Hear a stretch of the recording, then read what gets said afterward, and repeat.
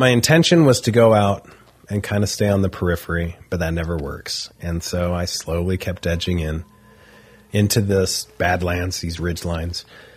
It's very soothing and calming walking along them and in the quiet of night with there's zero sound out there. I remember getting very close to my destination when I saw a small light pop up.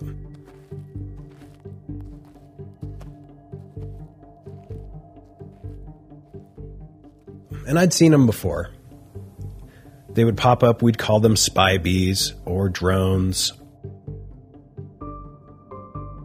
They are some kind of light that has about 180 degree variance they can move, but the really strong beam is about a 45 degree beam.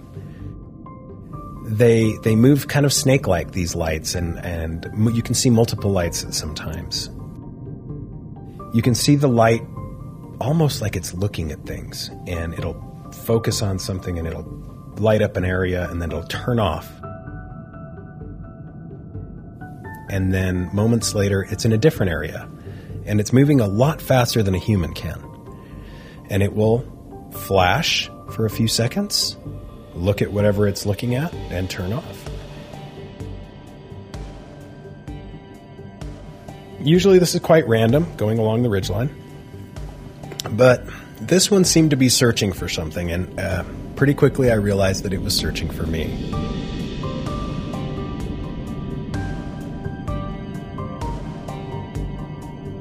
It was coming in my direction.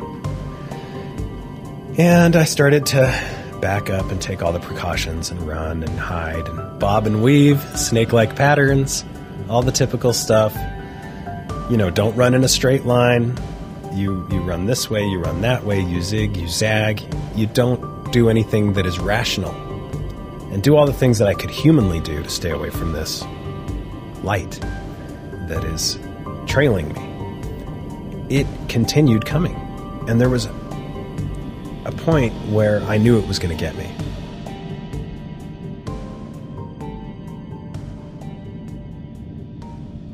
I literally remember jumping and just hitting the deck. My stomach, my face, everything just hitting the ground, trying to get out of this view of whatever was chasing me. My face was so down close to the ground, just trying to become part of the scenery, that I was breathing so hard I could literally, feel the dirt and dust. I was breathing it in, and I didn't care about that. I just knew that they were going to get me, and I thought it was fast, but it can move a lot faster than it shows. I remember running, but there was a very bright flash. I could see the outline of my shadow. I knew it was right behind me. I could see my shadow as I'm running along this area. And I'm like, oh, it's right behind me.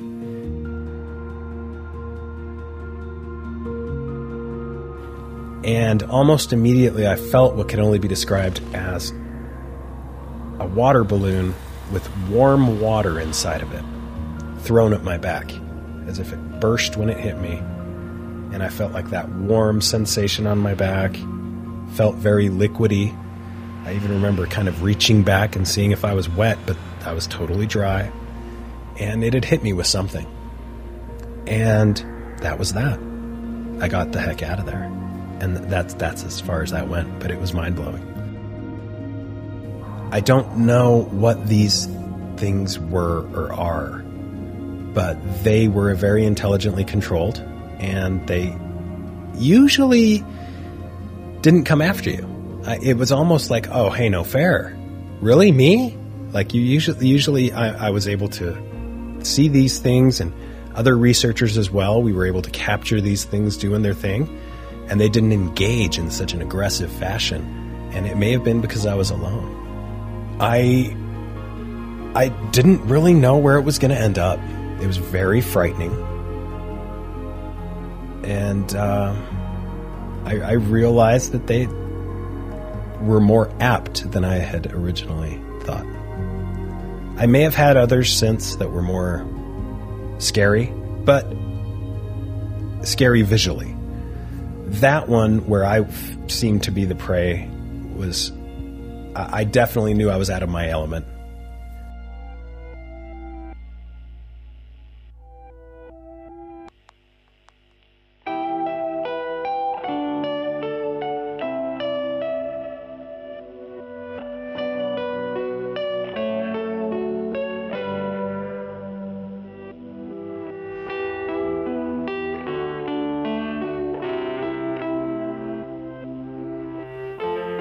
In the Badlands of Utah, a myth shows its changing face and leads us down a path.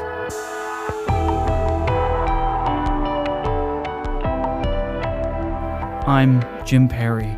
This is Euphomet, a show about the unknown and a relationship to it. This time, in shapeshifter territory. Next, on this third season debut of Euphomet.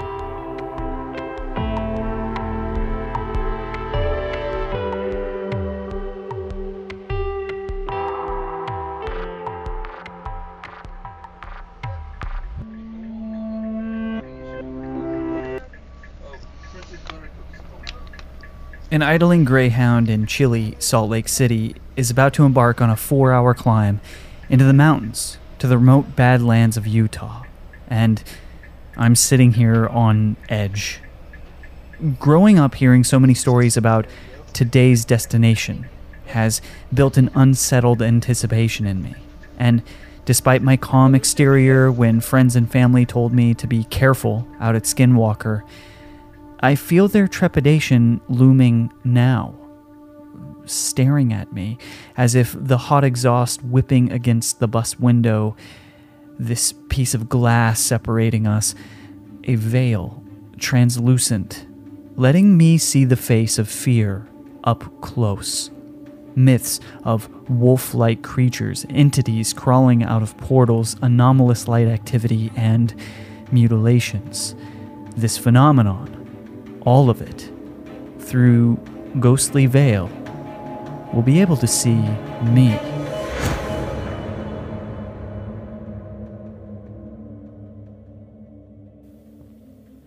Before leaving, I did a bit of a ritual for the first time. I broke out my friend Jen's Minty Oracle deck in desperation of finding a tool to separate my consensus reality mind from this supernatural pathos I developed around the Skinwalker myth. 3 cards pulled, all suggesting for me to keep my emotions in check and proceed with respect, as if dealing with a wild animal.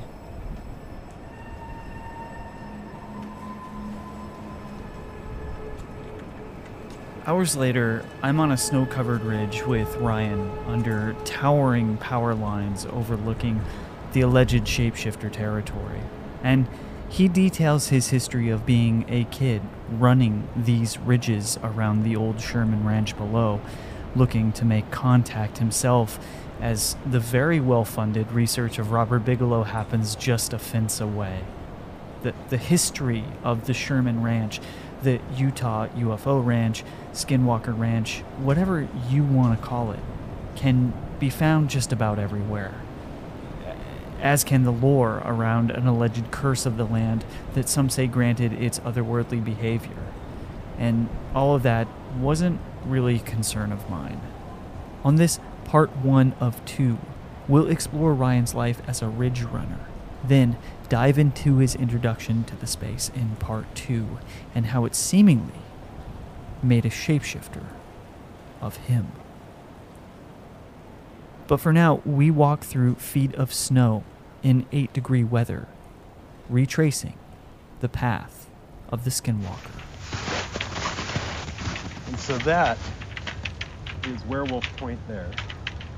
The casing on these, they were put in like in 1950, 58, that area. From 1950 to 58, the Central Utah Project came through and put these in, and all the casings have completely eroded. Mm-hmm. So, but for some reason, the path of the Skinwalker just happens to go right along these.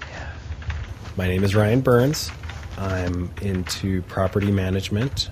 I've been investigating the oddities of the Uinta Basin full-time Gunfire in the distance. Yeah, you heard that too? Uh-huh.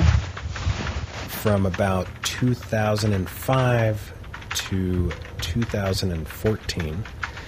And then I moved to Vegas, and I've been investigating it about once a month for about a week at a time ever since. And the ranch location is sort of that way, yeah? It's such a big ranch. Yes, you're absolutely right. It's this way. It's such a big ranch. To give you an idea, on the opposite side of Werewolf Point here, that's going to be ranch. And when we first turned, it's almost as far as you can see the odd geological rocks there on the horizon. Yeah. The ranch is also on that side. That's how big it is. Yeah, wow. At this point, it started out as 480 acres, but they've been picking up more land, and they're also leasing an extra 100 acres. So, and they have full reign over the ridge here, which is owned by another individual. They have free reign to get trespassers or anybody else in there. Wow. The area in general, I like to call it shapeshifter territory because it does not mind boundaries at all. It could care less about a fence line, about a roadway. And it's an area of verdant land with multiple water systems running through high desert with a cliff line to the north and another windy ridge to the south. It's an area that, just looking at it, it looks out of place. From space, it looks out of place. From a drone, it looks out of place. It is an area that was abandoned, for lack of a better word, by many, and has been re-homesteaded by people. The shapeshifter territory in general, most of the landowners around it, whether it be historically the Shermans, who owned the lion's share of it, or Bigelow, who purchased it, or the new ownership, any of these entities, they're all played with to some extent or another, regardless of the power they thought they had. And the same is true for anyone in the area, including myself. I've been played with and realized that it's not my land at all. It's not. It's an area that this force is able to roam. And the original owners, Terry Sherman, quickly realized, as many, that this was aware of their presence on the property. And again, they were literally almost chased out of there by the oddities. And I think some of that may have been their reaction to it. It wasn't something they wanted to deal with. Mr. Bigelow, I think, was a visionary in that he did want a deal. He wanted to get down and dirty with this. He wanted to find out exactly what it was and why it was there. With the new ownership, they're aware it's there. They don't know what the implications are necessarily, but they're doing things differently. Technology has changed significantly. They're manipulating and monopolizing on that, and they are doing things in leaps and bounds compared to people in the past. They're gaining a lot of traction as far as trying to figure out what the phenomena is. And all of these individuals have, for lack of a better word, jumped into the fire. And that's really noble, I think. So we were talking about like how you feel when you step out for the first time. How do you feel right now? Kind of normal right now. Mm-hmm. It's kind of nice and low key and nothing too intense right now, except for the gunshots over there at Moonshadow. But you'll hear that a lot from the ranches. A lot of gunshots. Some nights it's just constant, and yeah, they're shooting at things that they don't like or they're fearful of. Not that will have any real effect in killing anything. In my experience, I'm never armed. If I'm in an area that I'm really scared of, I'll wear a flak jacket. And I usually have just like a little pocket knife. That's it. And that's usually, not even for defense. It's just in case I need it. But I don't think guns really have any effect on them. It's been said that if you have to injure the neck or completely decapitate to have any effect on the shapeshifters, or else they'll just wander off.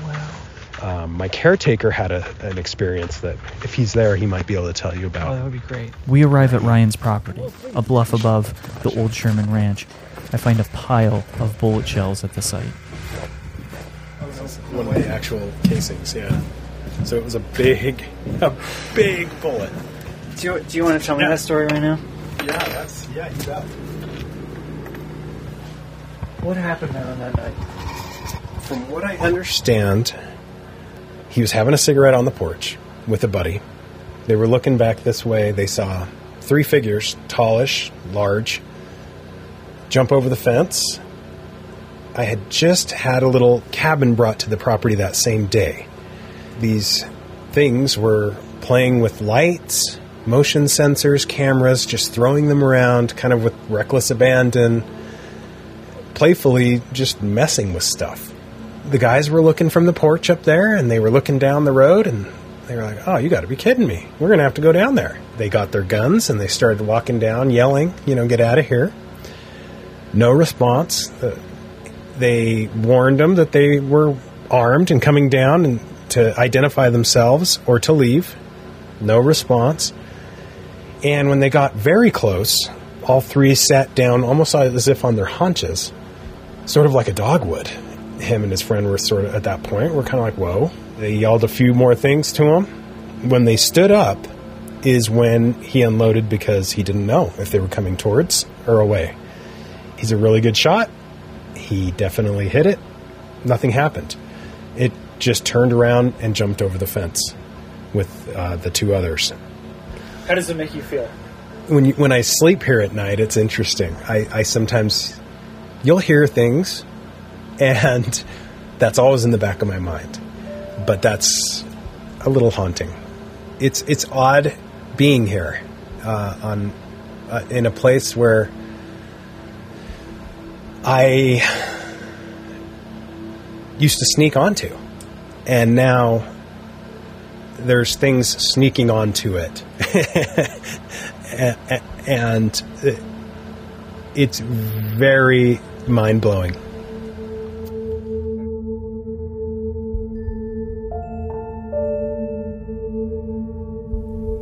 In making tracks towards something that, was the Holy Grail, I found that it was, initially, it was just the journey to get to a destination to have a better view. And what it turned into is the ridge actually became the destination. There were encounters in these Badlands that couldn't be explained. Lights where there's nothing but sagebrush and dirt, and animals that didn't fit in the ecosystem, and entities that are so far removed not only from our planet, but being on this ridgeline it's so expansive and massive that you're so far removed as well from the planet, kind of, that it almost seems okay. And it turned into a very magical playground for me. It became kind of a ritual. You'd get all hyped up, packed up, really, are you close? Are you coming? Yeah, we're coming. Cameras, batteries, making sure everything's charged and working correctly. Ridiculous things like putting tape over infrared sensors or any lights that the camera had at all. We'd put duct tape over it or wrap it with camo. The extent that we would go to be completely inobservable was ridiculous. I would wear a flak jacket because shots would be heard often, and I'm like, they could shoot this way. And they did sometimes. And many nights I would go out alone, but I was always more excited for the nights that I would go out with others, because there's safety. When you're alone, if you see something, it just, unless you get crystal clear footage, it really didn't happen. When you have various people who are seeing the same thing, you get that confirmation, that validity. There was a lot of heys and woes and what's that and get downs, hide. Really, it was because we didn't know what we were up against. And even this many years later, I still don't know.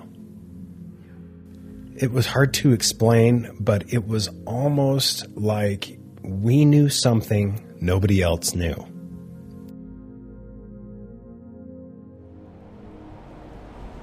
One of the very first memorable outings was with myself, my friend Ryan Skinner, and another researcher. We were out in a location that we called the secret spot for various reasons. We had parked our cars a ways away. As we started to venture over the ridge, we would hear the car doors opening and closing. And one of us would run back. Of course, everything was fine. There was nothing happening. We'd lock the cars again, and whoever it was would come back. And again, you'd hear the car doors. Very obviously, our car doors opening and slamming just as hard as can be. After about the third time, we realized, okay, joke's on us. We're not going to go back this time. We're going to keep going. We ran into other things on that particular trip. We saw red and blue flashing lights in the sky, and then they seemed like they were in the ground, like on the ground, moving along the ridgeline.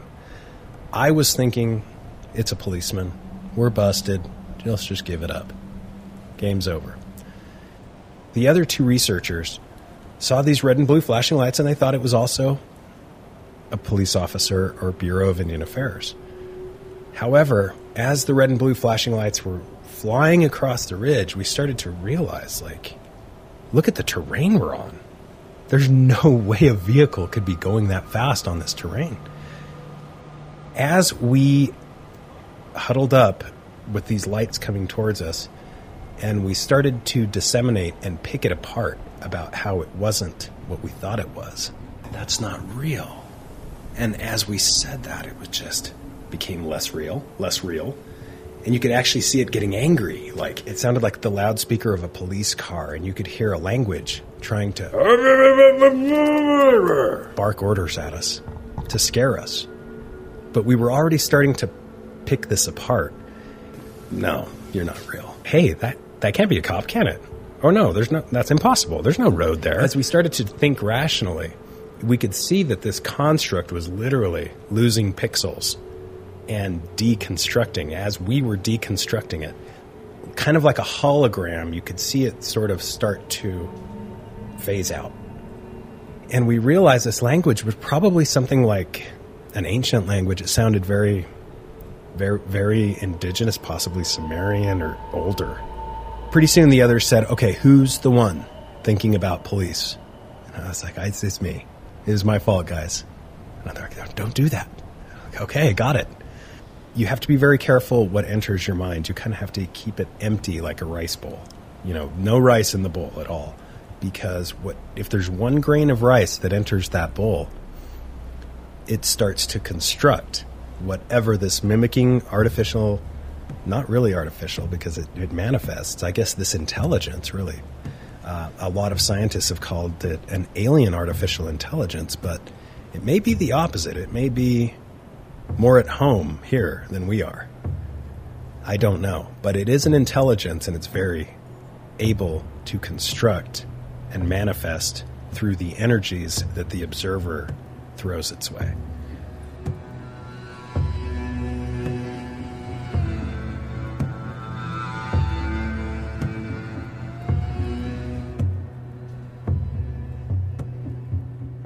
This phenomenon is not unlike an individual you would meet on the street. You don't know what the intention necessarily is. If you, speaking metaphorically as myself or anybody in the area, if someone is not of good intention, the likelihood of a negative scenario taking place is exponentially higher than someone who is just there to observe, zero judgment, zero. It's a very amplified, exponential reflection of yourself through the display. You hear so much negativity and, don't go there, don't go here, this place, that. And all of these, there's legitimacy in all of these claims. You can also avoid work your entire life, but you'll never get a paycheck. You can't close yourself off from something just because you don't understand how it works. There's more at play here, and I don't know what that is, but I think if you're pure of heart and have no negativity, no negative intentions, that this is crystal clear to this precognitive intelligence that roams the landscape.